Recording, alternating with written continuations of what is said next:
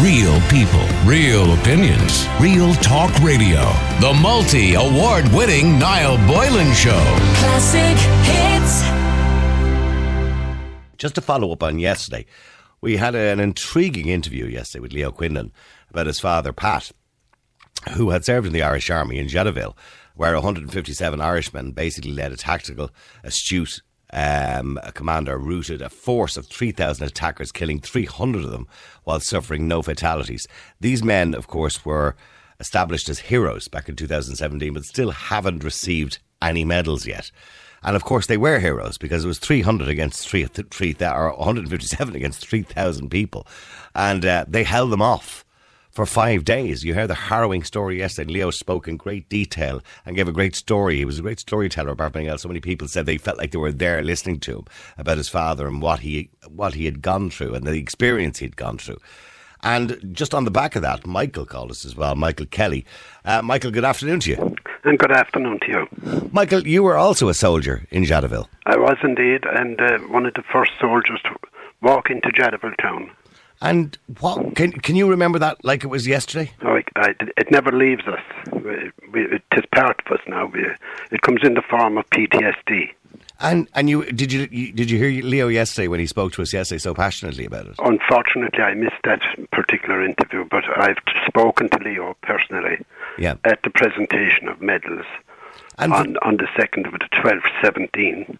And I'm not going to go over the whole story again, but from your memory, I mean, what was the first, I suppose, sign that you believed that something was going to go very wrong? Can you remember that day? Well, as I said, my section commander and myself walked into Jadotville town, 1 mile from our camp, and we sat down to have a glass of beer, and a nice black gentleman came in to speak to us and told us in no uncertain terms to leave town, that we weren't required or wanted, that UN personnel were not desirable in the town. Because you were there as peacekeepers, of course, for the UN, yeah. That's right, yeah, and we were dressed in our khaki and blue beret. Mm-hmm.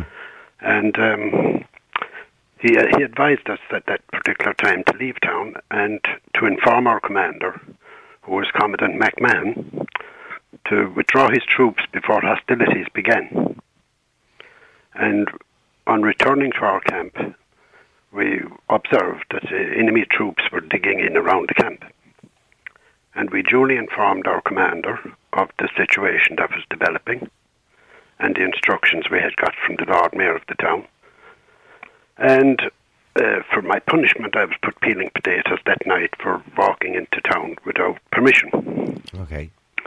And I said, look, I'll be eating those potatoes the following day, but as it turned out, that did not happen.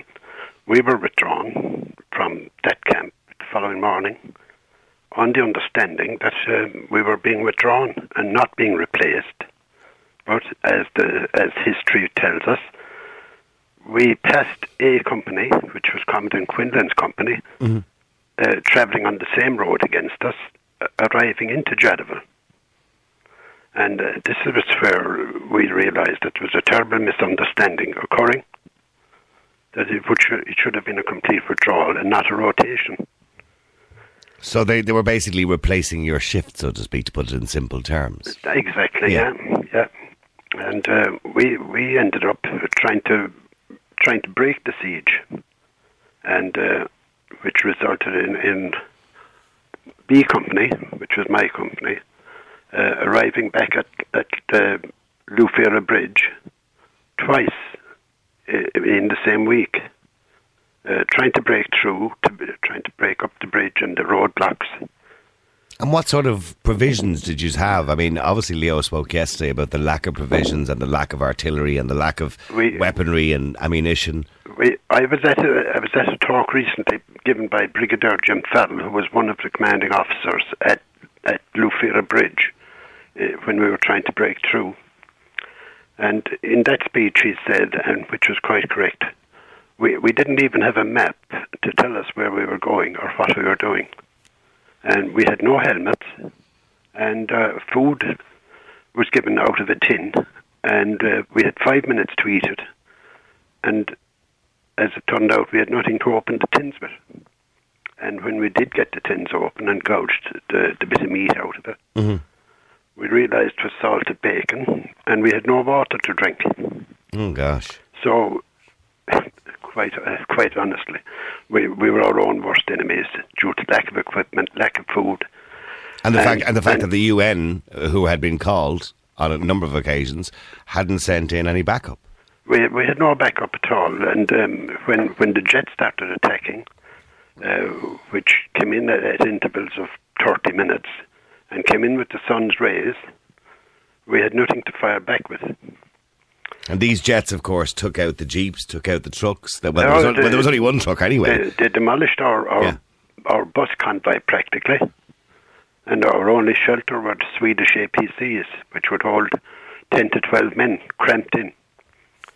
And they were the heaviest vehicles we had. So we had you had no air support, of course. The Katangans did have air support. There was a massive appeal went out internationally for some country to send in jets to help us. And eventually there was 2 jets sent in. And that's where the whole situation turned. But it was too late for Commandant Quinlan and his officers and men, because they had already surrendered. And they went through hell, I can tell you, because we were on the outside trying to break in, and we know what we went through. And we weren't under the siege, but under similar conditions. And on returning from the siege back to Elizabethville, we drove into an ambush where we could have lost anything up to 100 men.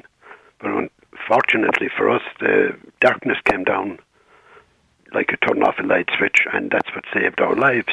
I mean, I know Leo spoke yesterday about how difficult it was to negotiate that ceasefire at the time, you know. And when this all ended, and I'm sure that the whole, I listened to Leo yesterday about, you know, the reflection on what his dad had told him, and the stories that he had heard. It must have been it must have been hell. It was a complete nightmare, because I was one of 62 personnel on the bus on one of the buses returning from the siege at Lufira Bridge when we drove into the ambush, and 2 of my comrades sitting at either side of me were shot. And when we were ordered off the buses, I stumbled back. The weight of my equipment pulled me back down onto the seat behind me. And I was glued to that seat because the men behind me had been shot. It must have been terrifying. And I was carrying the first ever 84mm anti-tank rocket launcher that was ever issued to the Irish Army. And I was engaging enemy troops with that weapon, which was capable of killing 30 personnel with one shot. And I was sent out on various missions to seek and destroy enemy targets. And in doing so, I went missing in action myself. But when we did get out of the ambush situation on returning from Lufira Bridge, and my section were detailed to remove a sergeant from the tunnel who had been shot in the back. And it was the following evening then that I was sent on another mission to deliver mortar bombs to our company at the tunnel in Elizabethville. And it was there I went missing in action, only to find myself, when daylight came, kneeling on a weapon, a Gustav, complete with its pouch of ammunition. And by the time I was recovered from that situation, I had used up all that ammunition along with my own. And then I realised this was the position where the sergeant had been shot in the back. And I was there for 24 hours. Have you watched the movie yourself that Netflix made? I have. I have seen the movie, yeah. And what did you think of it? Was it a true reflection? Do you believe it was a true reflection? It was a good depiction of the situation, but obviously not the complete story. Mm. And on your return to Ireland, when you eventually got back to Ireland, this was, I suppose, one of the sticking points that we spoke about yesterday, that although there was, you know, some sort of welcoming committees in different towns and cities around the country, that it all suddenly went away very quickly and it wasn't spoken about again.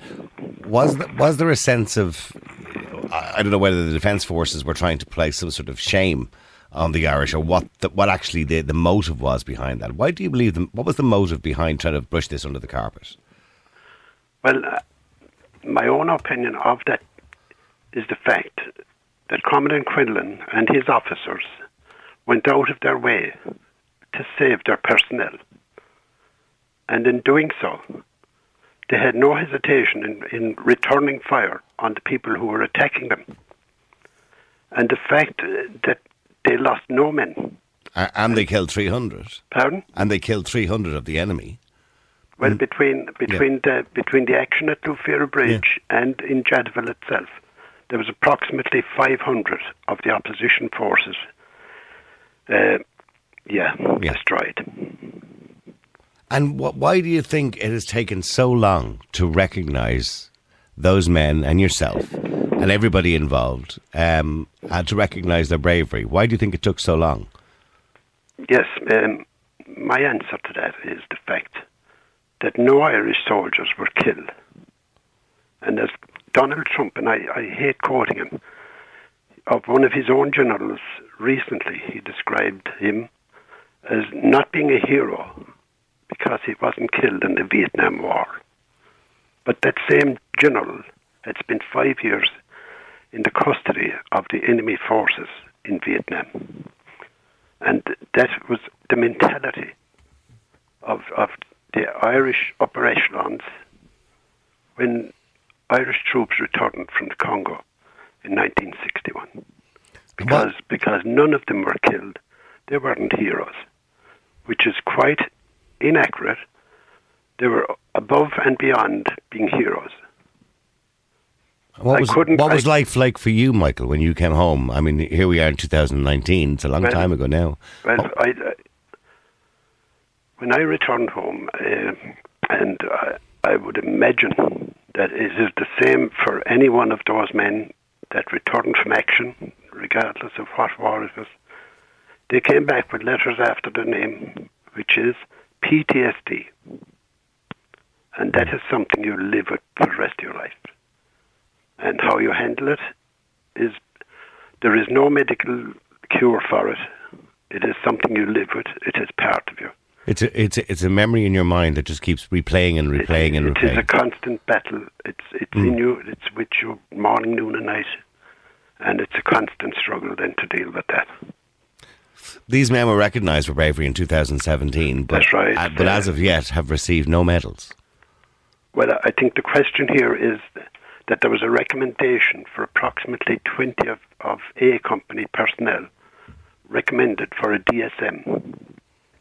And to date, it has been brushed under the carpet.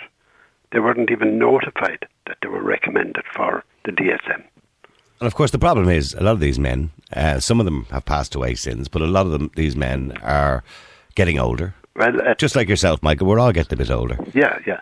But at the presentation on Bon Jadotville in 2017, I realised that it was the grandchildren and the daughters and sons of these fine soldiers that were collecting the medals.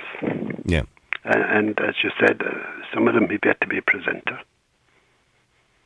And have you personally had any recognition from the state for your part, the part you played? Well, our part in that actions, we were awarded with the normal duty medal, and then we were awarded with the UN Peace Medal. Now, whether there is any further awards being given, I wouldn't have any idea about that. But I have a poem here which reflects on the siege itself, if I may read it out for you. Yeah, go ahead, fire away, you're welcome. It's titled, No White Feathers on Parade. The year was 1961, when Ireland sent away her sons to stop the genocide being done with bow and arrow, spear and gun. Quinlan led his soldiers on, and he vowed to bring them home again. So the countdown had begun for battle 'neath the Congo sun. With massive odds to overcome, the siege of Jadotville had begun. The Irish soldiers dug in well. they sent a jet to give them hell. Count your rounds, you brave young men. Use your bayonets when they come. Round for round, shell for shell, 3,000 men they did repel. So raise your glasses, everyone. Tell the story to your sons. Tell them of the history made. There was no white feathers on parade. 6 days since it had begun, with water, food, and bullets gone. The order came, lower your guns. Lads, be proud of what you've done. But when to Ireland they returned, doors were closed and backs were turned. It's taken many years to tell of the bravery at Jadotville. So raise your glasses, everyone. Tell the story to your sons. Tell them of the history made by Quinlan and his Light Brigade. No white feathers on parade. I got to say, that really brings it home to everybody listening today, Michael. And how are you, by the way, today? How are you feeling yourself, or how are you? How's your health? Are you all right? Well, as I said, now PTSD plays a big part in the life, Yep. But thanks to medical science, you're getting on with it. Yep, getting on with it now, and I've great admiration for the men of A Company and for the men of B Company, and great admiration for the present-day soldiers who are serving under atrocious conditions because they're not being recognised as the ambassadors of the country that is sending them overseas to serve under the flag of the United Nations. They're not being recognised, and their families are living a turbulent existence with the pay and wages and conditions they're living in. Please, government, do what you're supposed to do. Look after your army and give them respect, as they were once described as the best ambassadors that were ever sent abroad to serve overseas. Well, I can tell you now, Michael, the country owes you a debt, certainly, and the people of Ireland owe you a debt as well. And I have so many texts, by the way, coming in, so much admiration for you and also for Leo and for, should I say, for Pat, who passed away, sadly, many years ago. But somebody else wants to know, can you ask that man, did he know Tony Carney from Kilkenny? He was in the Congo in 1961. That comes in from Padraig. Another person says, my uncle Paul was in the Congo in 1961. I think he was there, but unsure if he was named after him, if I was named after him. But sadly, Uncle Paul has since passed away. As I said to you, many of these men have passed away, and they are a memory, but they are we remember them now, clearly, as it's been in the news quite a lot, particularly in the last couple of days. We remember them as heroes, and certainly some men who need to be applauded for what they did for Ireland. Listen, thank you very much indeed, Michael. Have a wonderful day and a wonderful weekend. Thank you very much. All right, thank you very much. Bye for now. I want to do something that I haven't done in 8 years on this show. I've been 8 years on this show. I've never once apologised for anything. I would always be very careful. Well, I believe I'm reasonably careful that I will just speak my mind. But on numerous occasions, we've had topics in relation to the Irish Army.